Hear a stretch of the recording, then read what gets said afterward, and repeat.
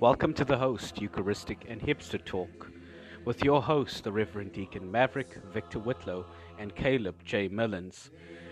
On the host, Eucharistic and Hipster Talk, we come to speak about various issues as it relates to Orthodox Anglo-Catholic theology, as well as various other things including social issues, scientific issues, philosophical issues, and also various issues as it relates to the hipster scene. We hope that you enjoy this episode with us today on the Eucharistic sacrifice. Enjoy!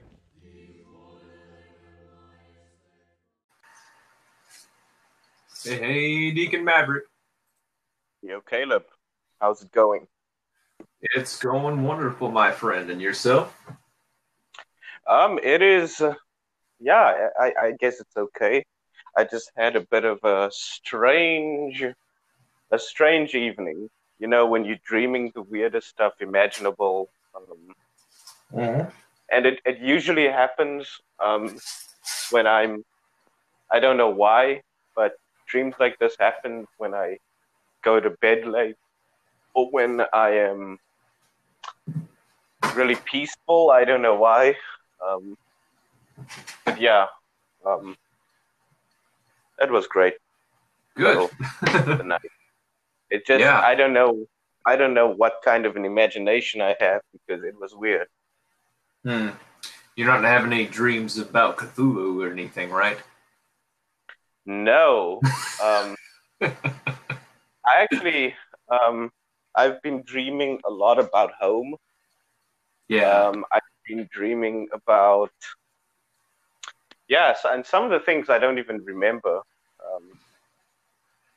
Yeah. I mean, I think a lot of people are dreaming about that, both literally and figuratively, with the lockdown and everything. But in my end of the world, things are starting to get a little bit better, and I've actually started back to work part time. Well, I'm full time working. I'm being paid for full 40-hour salary, but I actually go back to work at my office twice a week, which helps to do have some semblance of normalcy, which has been good for me because I work better at my office than I do at my home. But movie theaters are back open, the grocery stores and department stores are back open, or at least they're given the option to reopen. So it seems there is some sense of normalcy returning, and that we've kind of got the summer to recover in my hometown. I know families are starting to visit each other for the first time in a long time, and my family tomorrow actually is getting together on Mother's Day. We're going to have kind of a little shindig. We're going to exchange presents to the mothers, and then we're going to have a little cookout and have some fajitas, yum, good stuff. So things are looking a little bit brighter. Yeah, that's pretty cool. I mean, we were speaking about, what to get. Was it your mother? Yeah. And you didn't know what to get. So I finally figured that out, and probably by the time this episode gets released, it'll be okay for my mom to find out. But my mom actually collects little black bears, like little black bear figurines, and like they look so cute. They look like they're made of carved wood, but they're obviously not made of carved wood when you expect them. She has a large collection of them all over the house. And so I was like, you know what? My mom always likes these kind of bears. So I went on Amazon and poked around, and I found one that looks like a mama bear holding a baby while sitting in a rocking chair. And I was like, that might be cool, because she doesn't have one that looks like a very grandmotherly bear, and this one did. So I got her another one of those for her collection, and I'm sure she'll love that. okay. Yeah. Well, I mean, lockdown is kind of difficult for me because I'm not sure if the restrictions on Amazon has changed, but I've been scanning through things that I want from Amazon just to prepare myself for the priesthood and things like that. But COVID-19 kind of destroyed my chances of trying to prepare for that. So I'm just using Amazon Kindle. That's what I'm doing. But yeah, I mean, I read 2 huge books in a short amount of time. So, yeah. Maybe we should tell the readers, our listeners, what are we reading right now? What are you reading right now, Deacon Maverick? I am actually going to finish. It's actually a book. It's a devotional. Mm-hmm. It's called "The Heart of the Desert." That's right. Yeah, you were telling me about that. Yeah, it's the author, I think, is Benedicta Ward, Mm-hmm. and it's really about. Is he also the translator for the Desert Fathers works in the book? I'm not sure. Okay. I'm not sure. But the book has been really challenging at times, because I've been examining my heart, Mm-hmm. and so as much as I've been reading theology and watching documentaries, I think monastic spirituality has really had a profound impact on my own spirituality. Yeah, so very good. I just finished Orthodox dogmatic theology. I bet that was a heavy read. Dogmatic. Yeah, that was a really big book. Who wrote that book again? Father Polomazansky. As far as I know, he's a Russian Orthodox. That sounds like a Russian Orthodox name. Yep. And I actually got, and I mean, you are the reason that I got this, and maybe I'll try to read it today. H.P. Lovecraft's entire collection on Kindle. So you will absolutely love that. I know you and I are both fans of horror, but to me, H.P. Lovecraft is an intelligent thinking guy's horror, a very philosophical type of horror, as well as the whole horror that gets you to question the existence of yourself. So very crisis-driven kind of stuff, identity crisis kind of horror. So it's really, really good in that regard. I've been reading 2 things. So I tend to read something for pure entertainment and then something for, enhancing my spiritual life. So for enhancing my spiritual life, I've been reading N.T. Wright's Justification, God's Plan, and Paul's Vision. Very good book. Yeah, I mean, it's very good. One of the things I love about Bishop N.T. Wright is the fact that he almost writes in the same voice and style as C.S. Lewis. And I kind of sense that as he writes, that he got a lot of his writing cues from C.S. Lewis, which I really, really appreciate. And the one thing I like about this book, first of all, I've had people tell me, "Oh, don't read that book," or don't spend your hard-earned money on that book. That's such a probably Reformed people. Definitely Reformed people. Although I've had a few Lutherans who never really discouraged me from reading the book, but they say that's a bit iffy in some places with what they would say. But Reformed people, yeah, it's heresy. But no, I think it's actually an excellent book so far. I'm about 100 pages into it, roughly, and I love the fact that it's a direct response to John Piper's own work. I know that John Piper and N.T. Wright had quite a bit of headbutting over the issue of justification. Mm-hmm. And I think that N.T. Wright's arguments are very well constructed in the book, in that, he points out, for example, that, that John Piper's arguments are kind of built on this idea that you're going to confuse common folk or regular folk, as the word that John Piper uses, in that if you're not drawing your theology from reformational 16th century theology, you're doing it wrong, and no amount of archaeology or studying of Hebrew languages or studying first century Judaism is going to make the Bible clearer. And I think I'm sorry, but I find that utterly absurd. And I think that N.T. Wright both shows himself to be a great theologian and a great scholar of history when he writes. This is what I love about his theological points, is that he roots his theology in history. which is amazing, just amazing. And for entertainment wise, I've been reading my newly acquired collection of Conan the Barbarian by Marvel Comics. There is a local gaming store here that sells everything from retro, old school games to action figures and comic books. And one of my buddies who happened to be in there, he's like, dude, I've got to show you something. And he showed me in the back there was this box full of comics that were individually wrapped comics that were from the 70s. And they're all Conan the Barbarian. And just full disclosure, I'm a big fan of fantasy, really big fan of Robert E. Howard and Conan the Barbarian. I would dare say that Conan is probably my favorite, and the whole Hyboria universe, if you want to call it that, is probably my favorite genre of fantasy.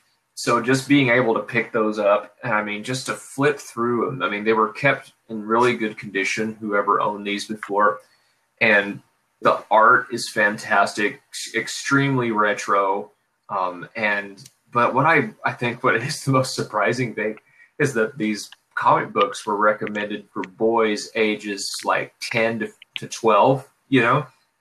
And that is fun. Oh yeah. And there is some seriously adult content in these comic books. Now, I will say they do keep it PG-13, but I mean, for example, it openly talks about Conan as a king having a harem with like multiple wives, and about, you know, tests of virginity and his 13-year-old son and one. Yeah. And there's we should totally expose our youth to that. Oh, I actually, but before I get to that, but there's another scene in there where his 13-year-old son has just participated in his first battle, like killed men in battle. And he's celebrating at this party, and he follows this dancing girl into the back room to do God knows what.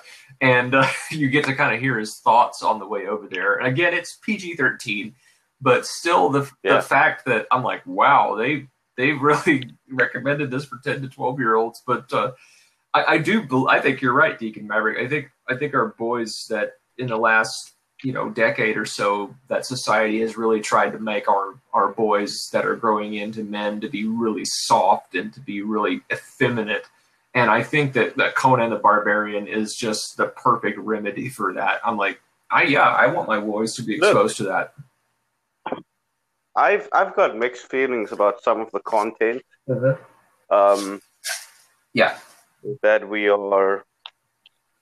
What is this? I just picked up something from the floor. But I was on Netflix the other day, and what was disturbing to me was the amount of just bad, blasphemous, nihilistic kind of cartoon. And I mean, I'm not even talking about Rick and Morty. I'm talking about the other stuff. I'm thinking about just these. I can't even remember the names, but you would watch it for a few minutes, and you would be like, "This is a cartoon." Mm-hmm. And you could say some of these cartoons are on Adult Swim, but not all of them are. Some of them are really advertised as if though they're for kids. And I mean, one cartoon that I particularly enjoyed, however, I'm a bit skeptical that it's being watched by kids, is Adventure Time. It's a fun cartoon, but there's some dark content in that cartoon. It reminds me a little bit of a cartoon I used to watch as a kid called Ren and Stimpy. It used to come on Nickelodeon. And for those of you who don't know what that is, for those of you who aren't 90s kids, Ren and Stimpy was a cartoon about a dog named Ren, a Chihuahua named Ren, and a cat named Stimpy who lived together. And they were supposedly best friends, roommates, something like that. And the cartoon was insanely gross. I mean, everything from bathroom humor to humor involving vomit, poop, and just boogers, things like that. I mean, to any 90s teenage boy, it was hilarious, but there was some dark moments in there. So, I mean, yeah. I don't actually remember this. Back in South Africa, we had Nickelodeon too, and KTV, and KTV was sort of like a offshoot of Nickelodeon.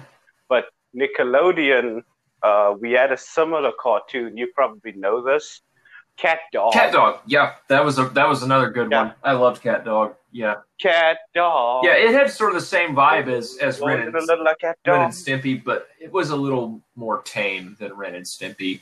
Another good one was Rocko's Modern Life. That was another great Nickelodeon show. But but anyway. But yeah, I mean, we could speak about this. Yeah, well, we may have to do another whole episode on nerddom and nostalgia. But let's introduce our topic, shall we? I think. Oh, go ahead. Yeah. I think, at least with the nature of this topic, we could actually do another episode on this, because I feel as though this could get rather long. Yeah, so we may need to revisit this topic and maybe come back to it later on, but we'll get the basics down for our readers, or our listeners here. I keep wanting to say readers for some reason, but go ahead and introduce our topic for tonight, Deacon Maverick. Okay, so we're going to be speaking today. So today we're going to be speaking about the Eucharistic sacrifice. Yeah. And so, at least tackling from a Anglo-Orthodox, Anglo-Catholic perspective, what is the Eucharist, and is it a sacrifice? I think for many Protestants, and that includes Lutherans and Reformed types, there's a bit of not a skepticism, but an opposition to the idea that the sacrifice, that there's a sacrifice in the Mass. And so we say that the Eucharist is a sacrifice. Mm-hmm. It is a sacrifice, and it gives us salvation. And so, how can we have this idea? Because most Protestants, they just scandalize, about the idea of having a communion service that is actually a sacrifice. So, yeah, that's what we are going to be speaking about. So, yeah, I think it's a really heavy question. It is, because even amongst our own circles of Anglicans, you have some Anglicans who would be totally against this idea as well. These would be the Anglicans on the more Reformed side of things, and perhaps some of the old High Churchmen maybe, but mostly not for them, I don't think. And I think this is one of those doctrines, whether you agree with it or not, it's one of those doctrines that tends to get very, very, very misrepresented by a lot of Protestant talking heads, prominent Protestant talking heads, as a matter of fact. One of the ones, I'll go ahead and name a person here because he's openly talked about it, would be James White, Dr. James White. Ding, ding, ding, ding. You don't have to really look far to find content with Dr. James White actually trying to refute the sacrifice of the Mass. He's done, most of his debates have been against Roman Catholics, and probably the second most have been Muslims. But he's debated Roman Catholicism for years. And this is one of those things, every time I see a Protestant approach the doctrine of the sacrifice of the Mass, like many Catholic doctrines, Catholic and Orthodox doctrines, they tend to write it out, oh, that's too Roman Catholic, or that's papist, or something like that. Mm-hmm. But I think when one actually studies what is meant by the sacrifice of the Mass, this caricature that a lot of Protestants build, and I'll just go ahead and kind of line out what that caricature is they'll say things like, Jesus was only sacrificed once, and the Roman Catholics in their Mass, and the Orthodox as well, sacrifice Christ again and again and again during the Mass in a bloodless sacrifice, and holding Christ in contempt. They usually are referencing the book of Hebrews. in that regard. But I think this is a total caricature of what the doctrine of the sacrifice of the Mass is, and I think it's a very bad representation. Another one that, I mean, just to kind of give you a similar example, we won't get into this one, but though I totally disagree with this doctrine, I think papal infallibility actually gets misrepresented a lot by Protestants as well. But this one, the sacrifice of the Mass, I believe, is a totally Catholic and Orthodox doctrine that Protestants really should not fear at all. And I think once a Protestant really understands this, that it should be fully accepted. So that's sort of the opener there.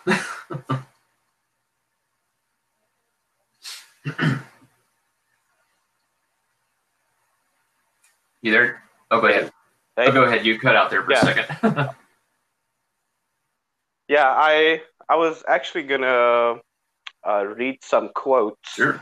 So that are actually. Can you still hear me? Yeah, I can hear you. So, okay, yeah. It's just this app can sometimes get a bit. Sure, no problem. Can get a bit bad. So, the sacrifice of the Mass is obviously attacked, and people claim that this is a novel doctrine. This is not the doctrine of the Church Catholic. Mm-hmm. And so what I find interesting is that Presbyterians and Dutch Reformed kind, they would scream bloody murder and say, no, this is not, this goes against the gospel. I want to read something from AD 80. Mm. And this is from Pope Clement I. Not that kind of Pope. Our listeners letter to the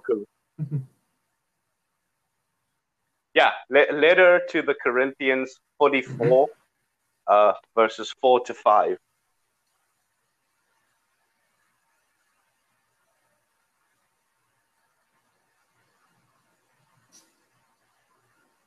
Deacon Maverick, you there? Oh, okay. Yeah.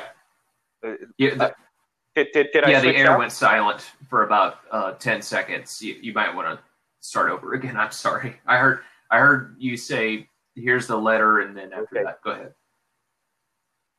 Okay, can you still hear me? Yeah. Let's try this again. Our sin will not be small if we eject from the episcopate those who blamelessly and holily have offered its sacrifices.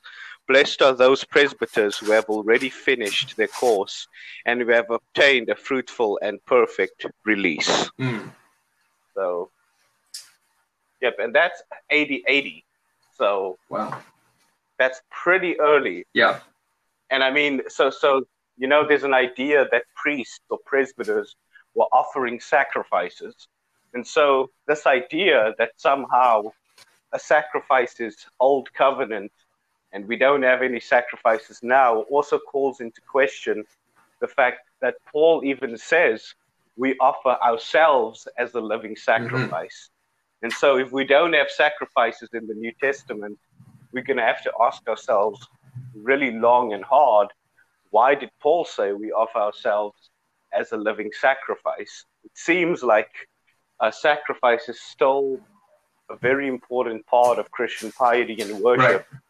And I think that's very, very hard for Christians to understand, at least Protestant Christians. And it's also very important for us to point out here that in a Catholic Orthodox service, from the apostolic churches, when we have our service, our Mass, everything revolves around that sacrifice of the Mass. It cannot be a full Christian service without it. We don't find the locus of spirituality in the service, in the preaching of the word, or in anything, in the singing of songs. They all culminate, everything in the sermon culminates in the sacrifice of the Mass, the Eucharistic sacrifice. Mm-hmm. But I want to read one more quote, and hopefully I don't cut out here. So this is from Ignatius of Antioch. Make certain, therefore, that you all observe one common Eucharist, for there is but one body of our Lord Jesus Christ, and but one cup of union with his blood, and one single altar of sacrifice, even as there is also but one bishop with his clergy and my own fellow servitors, the deacons. This will ensure that all your doings are in full accord with the will of God. And that is the letter to the Philadelphians, 4 AD 110. Yes, and to put this into perspective for our listeners, as you know, for those of you who've listened to our show long enough, we quote a lot of the church fathers. Just to put this in perspective for those of you who are just beginning to look into the church fathers, aren't that familiar with them, Ignatius of Antioch is the disciple of St. Peter. He is one of two people that St. Peter trained to be bishops, one being St. Ignatius of Antioch and the other one being Clement of Rome. And Clement of Rome actually gets a mention in one of Paul's epistles in the book of Philippians. So these are people who knew the apostles. The difference between the early church fathers and the post-Nicene fathers is that the post-Nicene fathers lived about 3rd and 4th century, whereas or 2nd and 3rd century, I think. And then the early church fathers are those who lived less than 100 years or just over 100 years after the last apostle died. So many of these people we quote, they knew people like Peter. They were trained and discipled by Peter and other apostles who knew Jesus Christ. Another prominent example is Polycarp, who was St. John the Beloved's disciple. So these are people who are in extremely close connection to the teachings of the apostles, because as we've said in other podcasts, there was not an official New Testament canon for almost 130 years. So most everything was learned either by letters that were sent by the apostles or were learned directly from the apostles and passed on through word of mouth. This is why the church fathers are so important. And it's important to point out that not everything in the church fathers is considered part of Holy tradition. So we have what we call the consensus patrium. What is the consensus of what the fathers is saying? When there is a consensus on an issue, we would say that that is something that they've received from Holy tradition. So one example is all of the fathers speak of a divine Jesus, of Jesus Christ being fully God. That is part of the consensus patrium. Another teaching, baptism saves. This is the universal teaching of the church fathers. One baptism for the forgiveness of sin. And so it is, since it agrees with all of the fathers all agree with it, we say that's part of the consensus patrium. The moment something is new or novel, or it only appears in one or two fathers, we probably have a good warrant to say that that's probably not part of the consensus patrium. Because some of the fathers would maybe even believe in something like universalism, or maybe they believe that there's this cookie giant that is rendered present outside of the Mass. There's no father like that, just to be clear. But they might say, well, we have seen this cookie giant released in the Spirit. And if one father's only saying that, it's probably, fair to say, well, that's not part of the apostolic department. And we believe that... Oh, Maverick, don't give the charismatics any ideas about seeing a cookie giant, because I guarantee Nar will make something for it. I'm sorry, I just had to. It's okay. Something that's also very important is we also accept in the authority of the 7 ecumenical councils. And something is considered an ecumenical council because of its universal representation, or rather universal reception. So the fact that it was universally received by the undivided church gives its authority. And so the 7 ecumenical councils and the creeds that come with it like the symbol of faith, i.e. the Nicene Creed. Those things begin to lay down the foundation of what Orthodox, Catholic, and proper Christian teaching is for us. And the Bible is a part of that. It is not distinct from that. We don't believe that you can read the Bible or receive the Bible without understanding what the tradition of the church is. And this is something the fathers even mentioned. They realized that quoting scriptures wasn't enough. Otherwise, Arius could have won. Yes. Many of the other heretics of the church could have won. But the reason they did not win is because they did not have with them the apostolic witness coming down in the tradition Absolutely. of the church. And so that's very, very important to outline. But I'm probably just going to read one more quote, because it's something in this quote that will probably cause us to talk more deeper about, how then we can have a Eucharistic sacrifice. So if I do fade into the background, you're going to have to tell me, and then maybe I can give the quote to you, and then maybe you can read it. So this is from Serapion. You're there. Am I still there? Okay. Except there with our hallowing too, as we say, Holy, holy, holy, Lord Sabaoth, heaven and earth is full of your glory. Heaven is full, and full is the earth with your magnificent glory. Lord of virtues, full also is the sacrifice with your strength and your communion. For to you we offer this living sacrifice, this, O bloody oblation. Prayer of the Eucharistic sacrifice, 13, verse 12 to 16, and that's from AD 350. That's very, very early. And so something that's very, very important to point out here is they speak of the Mass as an unbloody oblation. You will also hear in the divine liturgies of the East, they speak about a bloodless sacrifice. And so how can you have a bloodless sacrifice? How can you have an unbloody oblation? Now, that is actually a lot more nuanced than people like James White tend to make it. So there is the teaching that we properly believe that Jesus Christ died once. He didn't die many times. He didn't die in this constant repetition. But you need to understand that many of the fathers knew that too. We all know Christ is only sacrificed once. So the question is, how can Christ be the victim on the altar of sacrifice, as Ignatius put it? How can we have that?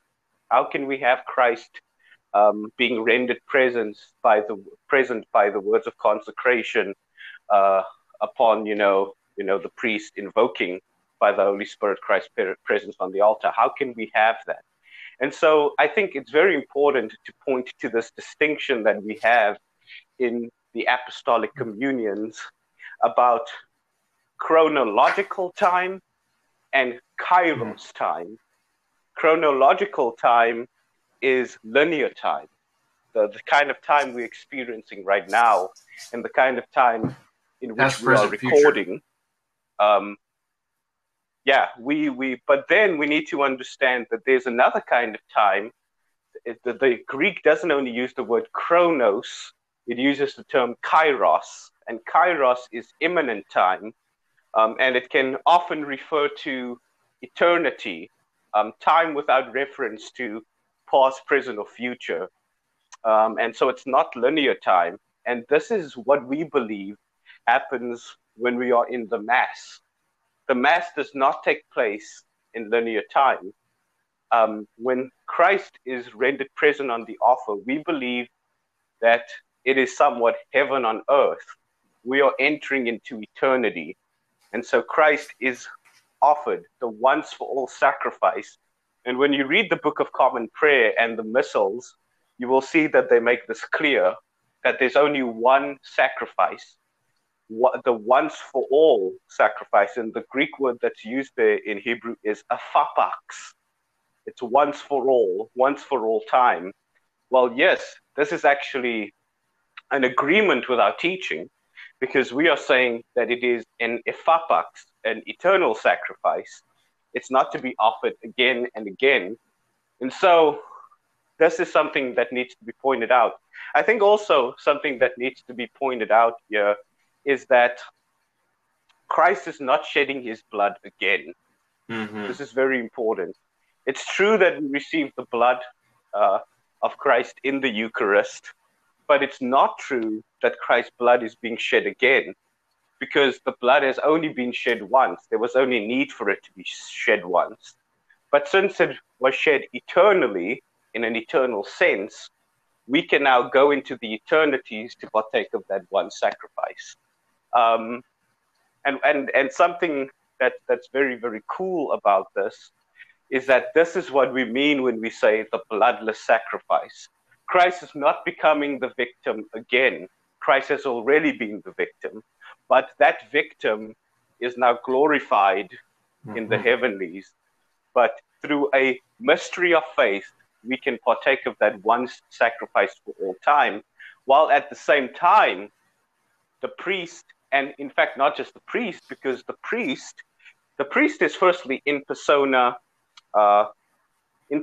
Christi, and maybe Caleb can take over, but I'm just going to explain two more things, and then Caleb can jump in on here to make sure that everyone understands. This is the great thing about having another guy on. But the priest is in persona Christi, and that means that he's in the person of Christ.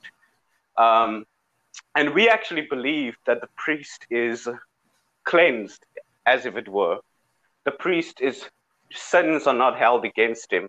And so he is clear for that moment while he offers the Mass. He's doing it in the person of Christ. And at the same time, the priest is also in persona ecclesia. The priest also represents the entire church. And so if you could say this, Christ is basically, Christ's ministry is continuing through the person of the priest. And the priest is simply leading the prayer. He's leading the Eucharistic sacrifice. We then receive the body and blood of Christ, offer ourselves up with the cup of salvation and, the bread of eternal life. We offer those two things back unto God with ourselves. And so that's very, very important, is that we are actually becoming one with that sacrifice. We now give a sacrifice of praise and thanksgiving as we again offer back to God Christ. And this is important because in the Mass, Christ is sacrificed. And because it is Christ who is being offered to God, it is a prayer that is always answered. The Mass is the highest form of prayer because there's nothing greater that we can appeal to but the blood and body of Jesus. So, amen to that. And yes, and the other thing I wanted to point out about the sacrifice of the Mass is that, yes, it is, what we would consider an unbloody oblation. And it's not that we are saying, Jesus, we need you to suffer again, so that we can partake of you. No, the thing, and as Deacon Maverick rightly pointed out, is Jesus is glorified. He still has a human body right now and is glorified. That means everything that is human about us is human about him, except he has achieved full theosis with God. That's why he's called the firstborn of the dead in the Bible. And the thing is, when we participate in the Mass, now in the Anglo-Catholic Mass, we say whenever we approach the table, the prayer of humble access. And one of the lines we say in this prayer is that when we plead to God so that we may eat the flesh of his dear Son and drink his blood, it says that our bodies may be made whole by his body, and that our souls may be washed through his most precious blood. That's because we are not just participating, we're not participating in the broken, dead body of Christ. We are participating in the living and breathing and alive forevermore eternal body of Jesus Christ because he is fully human. Now, here's the crazy thing. We think in the West, because this is a prevailing thought, that to be less human is to be more spiritual, and nothing could be further from the truth. That's a Gnostic idea. But the thing is that when that Jesus is more human, so to speak, than we are. He has accomplished what our first parents should have accomplished in the garden. And because he has done this, when we participate in the life of the church, his life becomes our life, his death becomes our death, his resurrection becomes our resurrection. And one of the ways, and the most central way, that we participate in this life and in his body and blood is by partaking of the sacrament of the Eucharist. And when we partake of his living body and living blood, instead of us digesting that and it becoming part of our body, we eat that and drink that, and we become part of his mystical body. That is the power of it. And so when we approach the sacrifice of the Mass, the difference, we need to understand what the Hebrew idea of a memorial is. And as Deacon Maverick pointed out, the Kairos time is really important here. And this is where Ulrich Zwingli really messed up. Because when we mention the word memorial and Eucharist together, that's a dirty word for apostolic communions. But when understood in its proper context, the memorial in the historic context is actually correct. And what I mean by that is that when the Hebrews, for example, observed the Paschal meal, they believed at that time that when they observed the Passover, that they were participating in this timeless event, that in a way they were transported in their liturgical practice to that time in Egypt when they ate the original Passover lamb and the angel of death passed over them and struck down the firstborn of Egypt. So in other words, even though they weren't physically there when the original event happened, their ancestors were, when they celebrated the Eucharist for time immemorial until God has fulfilled the Old Covenant, they believed that they were going back to that time and participating as if they were there. And that's the same thing we have when we approach the Eucharist, because at the end of the day, the Christian faith is a Jewish faith. Our faith is rooted in Old Testament Hebrew religion. And this is why it's so important to realize that when we participate in the Eucharist, we are receiving the same forgiveness and same sacrifice that Christ made at that one point in time. We are not crucifying Christ again. And rather, the Lord is transporting us in the Spirit back to that time when Christ was crucified so that we may receive what it was he gave to everyone who was around him at that time. That's the beauty of this. And this sounds very mystical, but surprisingly, Christianity is a mystical religion. It's an Eastern religion. And this may sound very new and strange to you, but this was the norm of Christianity for a very long time. And one of the things I think I would like to read for our viewers, our listeners, is that I have read a book that my priest recommended to me. Actually, I have his copy of his book right in front of me by Scott Hahn. The book is called A Father Who Keeps His Promises. Now, Scott Hahn is a Roman Catholic. He's formerly a Presbyterian, and he wrote this book in sort of an indirect refutation of dispensationalism, but it also is a very Catholic understanding of covenant theology, and you really see his Presbyterianism come through here. But it's a very good way of framing it.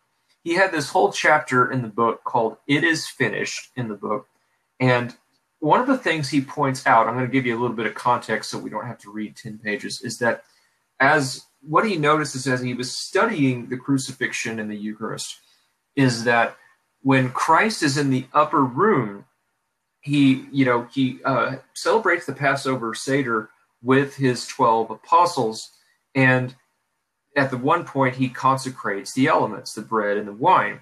Well, the one thing we have to understand is that this was a Paschal meal, and during this time in the Paschal meal, there were actually 4 cups of wine that were usually drank in a Paschal meal, and the first one was drank right after receiving the bitter herbs, and this would be followed by a psalm, an assigned liturgical psalm, and then there would be a second, the Passover lamb would be served, and there'd be a second cup of wine drank, and then there would be another psalm sang, and then after that, there would be a third cup of wine, which was called the cup of blessing. And this is the one that Paul actually identifies in his letter to the Corinthians as being the Eucharistic cup, because he says, "Is not the cup we bless participation in the blood of Christ, and the cup of blessing?" This cup of blessing is the third one that Christ would have passed around when he said, "Take and drink, this is my blood." And you notice that in the Gospels, right after this, Jesus says that I will not drink of the fruit of the vine again until I drink it again in my kingdom anew. So he skips the 4th cup of wine, which would have been called the cup of consummation, which ends the Paschal celebration and the Paschal meal. But he skips this, and this would have been very obvious to the apostles. And you know this is purposeful, because right after they drink the cup of blessing, they sing the hymn, and it says the Bible, the Gospel says, and they sang a hymn, and they went out to the Garden of Gethsemane. Well, here's the thing: people have really struggled to find out what that cup is, and many people, especially Protestants, have said, "Oh, the cup is the one he said, take this cup away from me, and it's the cup of God's wrath." Well, the problem is that penal substitution really appears nowhere in the early church fathers, and really the earliest semblance we get of it is from Anselm. And really this idea of Christ drinking the cup of the wrath of God is really connected with penal substitution. There is certainly the image of the cup of wrath in the Old Testament, but this is not the cup that Jesus is speaking of. He's actually speaking of the consummation cup, Scott Hahn points out in his book. And the thing is, we can know this because here's the clue. As Jesus is going up to Golgotha, the Roman soldiers offer him wine mixed with gall, and gall is basically an intoxicant, a very strong intoxicant, and it was a way of numbing the pain, but Jesus refuses to drink it. It's not only that he's refusing to not experience pain, but it wasn't time for him to drink of the 4th cup. And you notice that on the cross, as he's nearly dead, Jesus says, "I thirst," and a Roman soldier offers him a sour wine, which is wine that has gone bad, on a hyssop branch, and Jesus drinks it. And right after this, he says, "It is finished." And so many people do not understand what that means. It does not mean that I'm done with the sacrifice, I can die now. That's what a lot of people think it means. But he's actually saying the Paschal mystery, the Paschal Seder is over. I've drank the cup of consummation. That is what that 4th cup was that he drank on the cross, the wine that was offered to him. And now, why is this so important to the sacrifice of the Mass? Well, because when he drinks that, he's entering into the kingdom of God while on the cross right before he dies. And this is what's so fascinating about this, is that Scott Hahn realized the connection here. He says in his book that Paul confirmed this realistic outlook on the Eucharist later in the same epistle. He says, quote, "The cup of blessing which we bless, is it not participation, communion, koinonia, in the blood of Christ? The bread which we break, is it not participation, again, koinonia, in the blood of Christ?" 1 Corinthians 10:16. Such language reflects a solid belief in the real presence in the Eucharist. This is why Paul warned his fellow believers, "For anyone who eats and drinks without discerning the body eats and drinks condemnation, judgment upon himself." Now, what's interesting is at the time, Scott Hahn was not Catholic. and he was a Presbyterian professor at a Presbyterian seminary. And he said when he shares his findings is where I find is the most interesting, because here's what he said happened. He said it wasn't long, and of course he shares all this about, participating in the blood of Christ and the sort of participating in the same sacrifice, with tearing back the curtain of time and everything. He said, this is what he says about when he shares this with his class. He said, it wasn't long before I presented these discoveries to my students and parishioners. One evening I was besieged with questions from one particular seminary student taking my graduate course on the Gospel of John. A former Catholic, Bob seemed to get very animated when I explained the close connection between the Eucharist and the Passover on the one hand and Christ's crucifixion on the other. He then posed a very loud and loaded question. So, Professor, said my student, Professor Hahn, what are you saying? Is the Eucharist a sacrifice or not? To be frank, Bob, says Scott Hahn, I haven't had the time to think through all the implications, but it certainly seems to follow, doesn't it? Without even knowing it, Bob had started a train of thought going in my brain that I wasn't able or willing to stop. Before long, the entire seminar was drawn into this discussion. In fact, it went on for another hour and a half, long past the end of the class. I still recall the conclusions we reached that night. First, the Synoptic Gospels clearly depict Jesus instituting the Eucharist with the context of a Jewish Passover. Second, the Jewish Passover was the covenant sacrifice that Jesus meant to fulfill of his own self-offering. And third, that the Passover sacrifice should not be separated from Jesus' sacrificial death on the cross. Jesus didn't finish the Passover until Calvary, where he fulfilled it. Fourthly, the Eucharist is also inseparably united to Christ's death, for Calvary began with the Eucharist, while the Eucharist ended with Calvary. In fact, they are one in the same sacrifice. Bob stopped me on the way out of the seminar room that night and said, do you realize, Professor Hahn, that what you shared tonight fits perfectly with what I was taught in the Baltimore Catechism?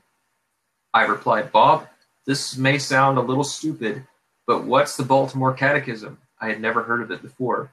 He then explained how it was the basic guide for catechizing Catholics in America since the last century. It had never occurred to him since leaving the Catholic Church years before that its teachings on the Eucharist could be explained from Scripture.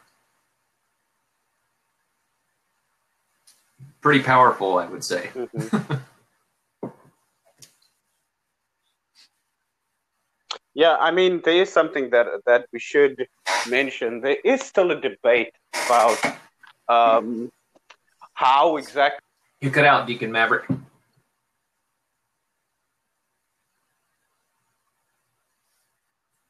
You're back. Okay, go ahead. Okay, I'm here. There is something that should be mentioned, because I know that this might come up. There seems to be considerable debate about whether or not Jesus, the breaking of bread and the wine was actually a Passover Seder, or at least how it's related to the Passover Seder.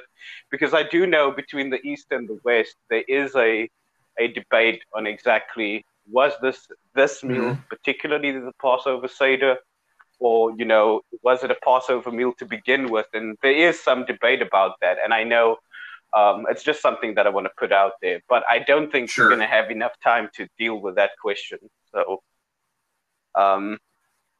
but what I do think is clear is that the connection between Christ and as our Passover lamb and the meal is irrefutable. You cannot deny the connection that exists there. And I think for those of us who are in apostolic communions, there's more of a mystical sense of what happens in the communion. And so the communion is not needless. This is also something that should be pointed out. In some Protestant communities, they go for months without partaking of the supper. And I can attest to this because I was in a church like this. The Eucharist, sometimes they would stop using it for 3 months. and then sort of when there's something big happening, they would have it. And this always bothered me because it doesn't seem like Jesus had that kind of institution in mind. It seemed like every Sunday we should be doing this, or at least every time we met. And you just don't have that in, in many Protestant and evangelical circles. And so this is, I think, a litmus test for whether or not you see if people really do believe that the sacrament is necessary. But I just don't think most Protestants have a rationale for actually saying that it is necessary, besides Jesus said we should do it. But besides that, there isn't anything. Yeah, and that's the problem I see as well, is that when people, they dumb down the Eucharist to being just a memorial, then you have some churches that may only observe once a month or even once a year, which I think is very sad, because I think that person is starving themselves. Because the thing is that I had one person who was a Hebrew roots kind of guy who said to me, he said, why is it that, for those of you who believe in a Eucharistic theology, why are you so hard against people being rebaptized but not against people taking the Eucharist multiple times a day? And I think, well, it wasn't me, it was somebody else. But the person replied, well, you're only born once. You're only born once in life, but you have to eat constantly to maintain your life. And I'm like, that's the way to look at the baptism and the Eucharist, is that baptism is your new birth, your spiritual birth into the kingdom of God. So you're only born once, but the Eucharist is your spiritual food. And if you're not taking the Eucharist frequently, I would say once a week is the Christian norm that has been handed down to us through tradition, you're starving yourself. So no matter where you are, whether you're in an apostolic communion or not, I would recommend all of our listeners, if you're searching for a church, firstly, please look into an apostolic church, whether it be Oriental Orthodox, Old Catholic, or Eastern Orthodox, or Anglo-Catholic, or even I would say Roman Catholic. Find you first of all an apostolic church, but if you do that, you'll always find a church that celebrates the Eucharist every week or every time the church doors are open. So you may even be able to find one that has the Eucharist every day. I would say there's never any harm in taking the Eucharist every day if you can. But definitely the Christian norm is once a week. Another thing I would point out to our readers is that I think the strongest evidence for the sacrifice of the Mass actually... I keep saying that. Our readers? This is going to be called Our Readers episode. One thing I would point out to our listeners is that I think the book in the New Testament that most strongly identifies the sacrifice of the Mass as being legitimate is actually the book of Hebrews. I won't read this in its entirety, but Scott Hahn actually points out in the same book that there's a lot of language about Jesus being the high priest. And one of the things it says in Hebrews 8:3 is that for every high priest is appointed to offer gifts and sacrifices. Hence, it is necessary for the priest also to have something to offer. And it also talks about Jesus being the once for all sacrifice. And this is why Scott Hahn also points out the church calls the Eucharist a perpetual sacrifice. Scott Hahn points out, as one of his teachers says, how can you repeat that which never ends, right? And this is that Kairos time again. And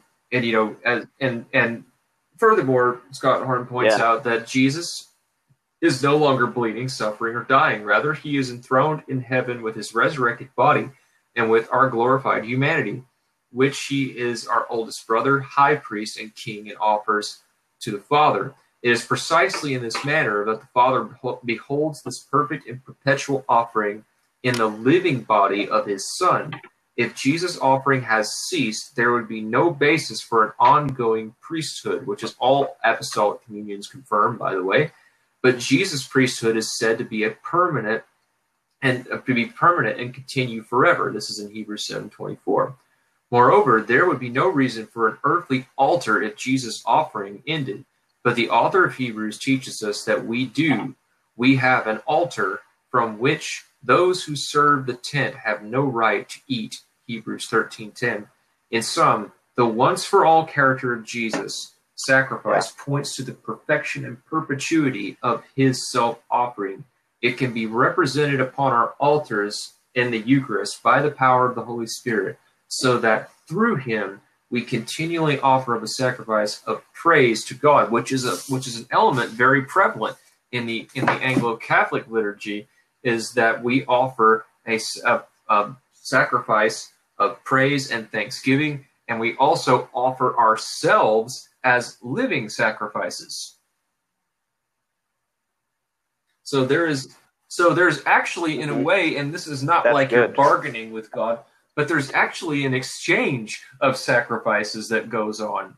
And it's that, we offer God the humble elements of bread and wine, which he transforms into his body and blood.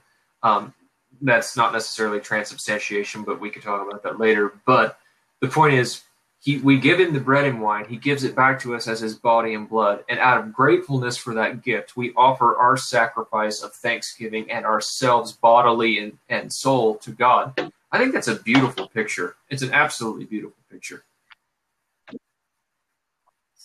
And something that's also very important, because this is to refute the Lutheran heresy. And yes, we do consider it heresy. In Lutheranism, there's only a one-way act about what God is giving. But there is a sense in which we are offering Christ's body and blood back to God for our own sins. And so the Mass is a propitiatory sacrifice.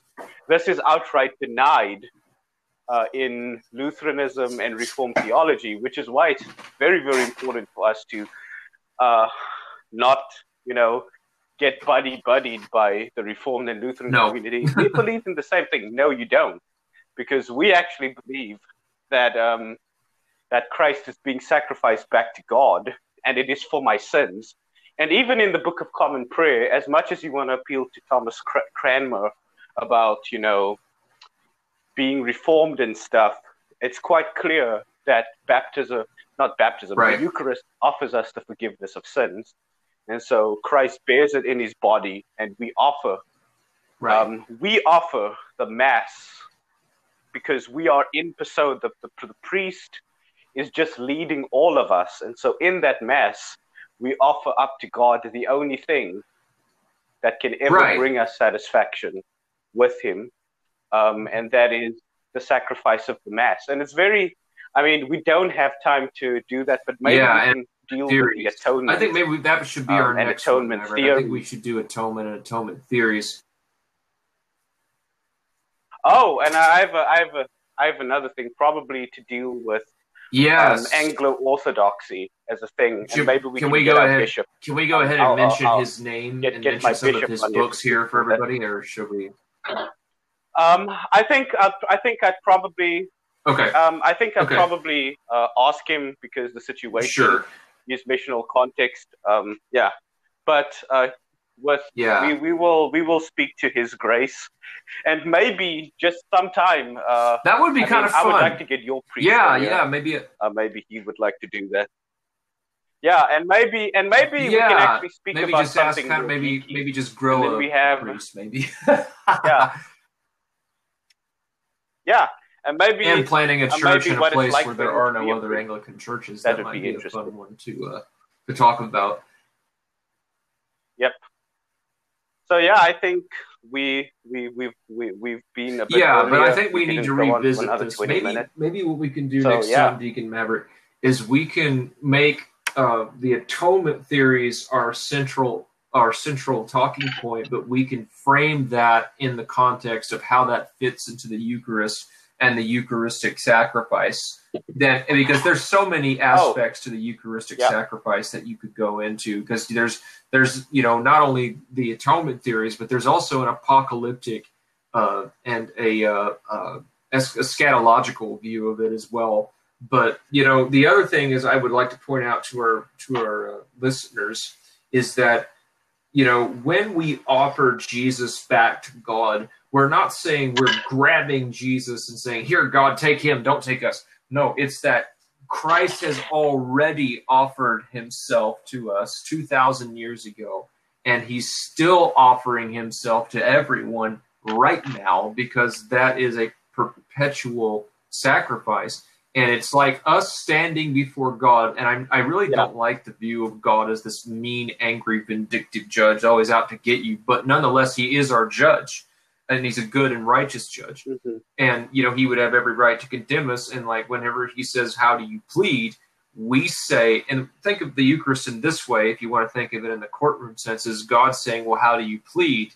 And we say, we're guilty, rotten sinners, God, and the only thing we have to offer you in recompense is your beloved Son, Jesus Christ.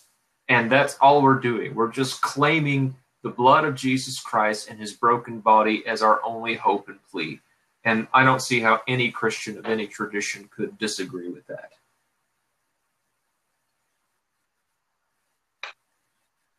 And probably... just to wrap up the thought, is that our view of the atonement is basically this. Mm-hmm. It is the long-suffering love of God, where Christ opens his arms towards us on the cross to take away the stains of sin and death. And when Christ rises again, it is actually him taking us from out of the grave. And Christ is risen from the dead, trampling down death by death. Amen. And we'll definitely, I'm pretty sure our listeners will want to hear this as well, but I think we'll definitely have to hit on the idea of, why you and I would not accept penal substitutionary atonement, at least that one that is taught by Reformed and Lutheran folks, and why not only on a historical basis but also on a theological basis, why we find it just to be honest, I'm not trying to hurt, to say that anybody who holds to this is nasty or a heretic, but I think that it is an abhorrent doctrine. It really makes God look like a monster, and it makes Christ look like the victim of abuse. And it really does have some Trinitarian problems that doesn't mesh well with the Orthodox view of the Trinity. So we'll hit on that next episode when we see us. And the other thing, maybe we can close out with this, and this is from the Book of Common Prayer. And this goes well with the atonement theory you were just talking about, Deacon Maverick. It says, Lord Jesus Christ, you stretched out your arms of love on the hard wood of the cross, that everyone might come within reach of your saving embrace. So clothe us in your spirit, that we, reaching forth our hands in love, may bring those who do not know you to the knowledge and love of you, for the honor of your name. Amen. Amen. Well, Deacon Maverick, my wife is waiting for me. This is sort of like our second Friday night, so I probably need to go watch a TV show or movie with her, but it was great doing this with you as always. So, yes, sir. It was great to do it with you too, Caleb. So, see you all. Bye-bye, guys. Thank you for listening. Have a good night or day wherever you are. Till next time. Cheers.